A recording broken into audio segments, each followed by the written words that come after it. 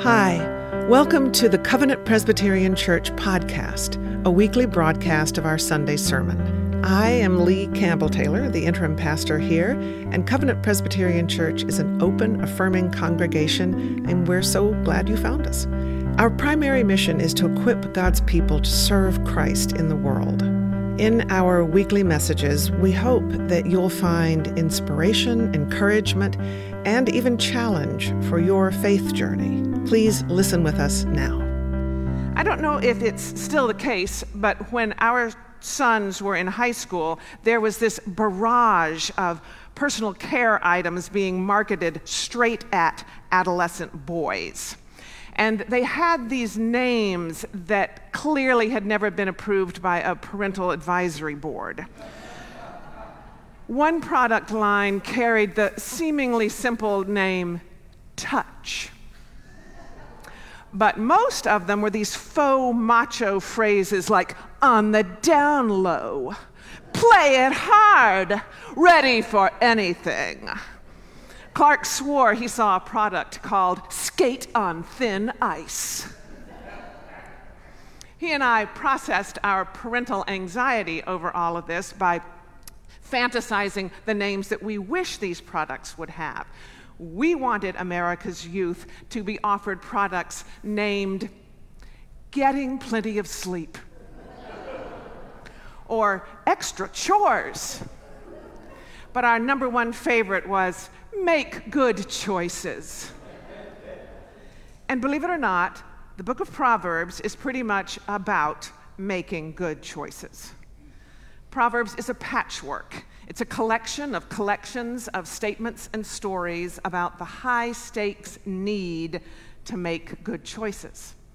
The book features the literary device of parents instructing children, but it is addressed to everyone, even those very few who have actually attained wisdom. It is tempting to dismiss this book as secular guidance. For example, a hot-tempered person starts fights, a cool-tempered person stops them.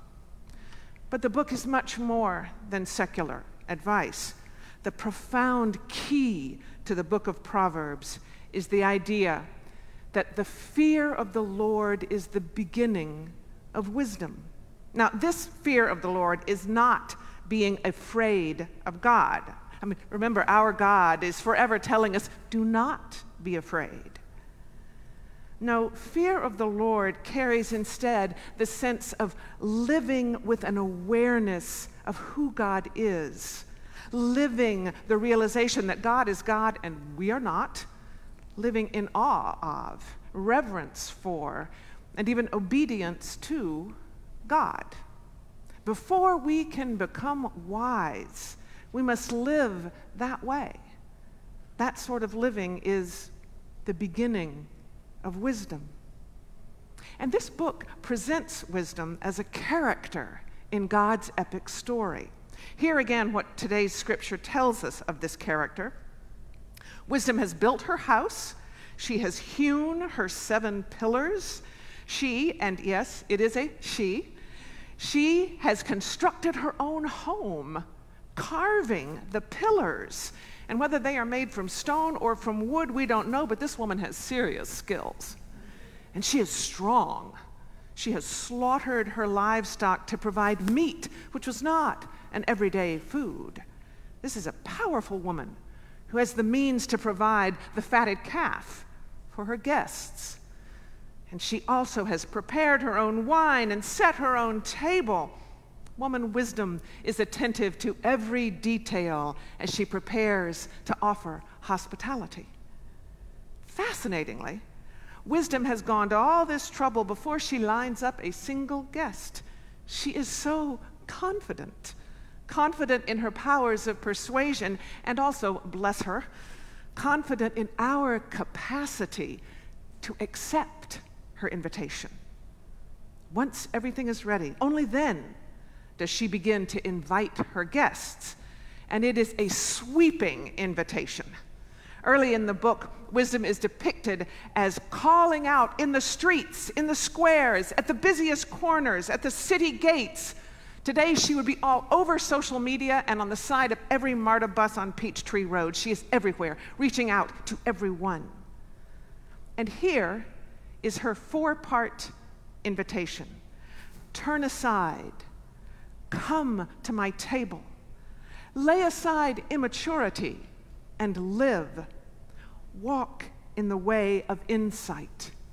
Each of those 4 involves making a good choice. To turn aside is to make the choice to leave your current direction, to alter your current path, whatever that may be. Turning aside is making the choice for change. When Steve Byerly helped Session see the need to invest in technology that lets us worship with you even when you cannot be in this room with us, that was turning aside from an old path. To come to the table is to make the choice to encounter God. Think of all of the stories of table fellowship in the Bible. The original Passover meal in the book of Exodus. Psalm 23, when God prepares a table in the presence of our enemies. Think of Jesus at table with outcasts to emphasize that all are children of God. Think of Jesus taking bread and wine, blessing, breaking, giving to every one of us. In coming to such a table, you are making the good choice to engage with God. Then, to lay aside immaturity and live is the choice to let go of whatever foolishness it is that we need to outgrow in order to accept God's invitation to abundant life. God has chosen to be with us, and we are invited to make the choice to live like we know that. This is making daily choices about things that matter to God. And here, church, I'm going to issue a challenge. Like many congregations, perhaps even most congregations, Covenant can fall into the trap of caring too much about stuff that God doesn't care about at all. Now, we are in good company. Not only other modern churches are in this situation, but ancient prophets like Isaiah and Jeremiah, they are forever calling on their people to notice this tendency and push back against it. What God cares about, we know this. What God cares about is justice and mercy, truth and love. So, before pouring yourself into something, church, ask if it matters to God or if it's just an immaturity that you can make the good choice to lay aside. Finally, there's the choice to walk in the way of insight. We absolutely heard that earlier when we were talking about Laganav. The text tells us that knowledge of the Holy One is insight. To walk in the way of insight, then, is to make that good choice to know God, and I think that is what is happening in the partnership with Laganav. Knowing God. Woman wisdom knows God. The book of Proverbs tells us that wisdom was with God from the beginning. In Proverbs 8, which you just really have to read, not right now. In Proverbs 8, woman wisdom says, "When God established the heavens, I was there. When God established the fountains of the deep, when God marked out the foundations of the earth, I was beside God like a master worker." Woman wisdom is God's wisdom. This calling us to wisdom, calling us to make wise choices, this is God's call. This invitation to turn aside, come to the table, let go of our nonsense so we can truly live, walk in the way of insight and knowledge of God, that is the invitation of God's wisdom. But wisdom can seem in short supply. We are so far from wise that we have, God forgive us, politicized the health of people and of planet. failing to use masks and vaccines, failing to address the climate crisis right now. This is anything but wisdom. Drowning out the call of wisdom is the cacophony of short-sightedness, disinformation, grandstanding. Church, sometimes I despair. What choice do I have? But God's wisdom insists that I do have choices, and that God cares about those choices, because choices make a difference.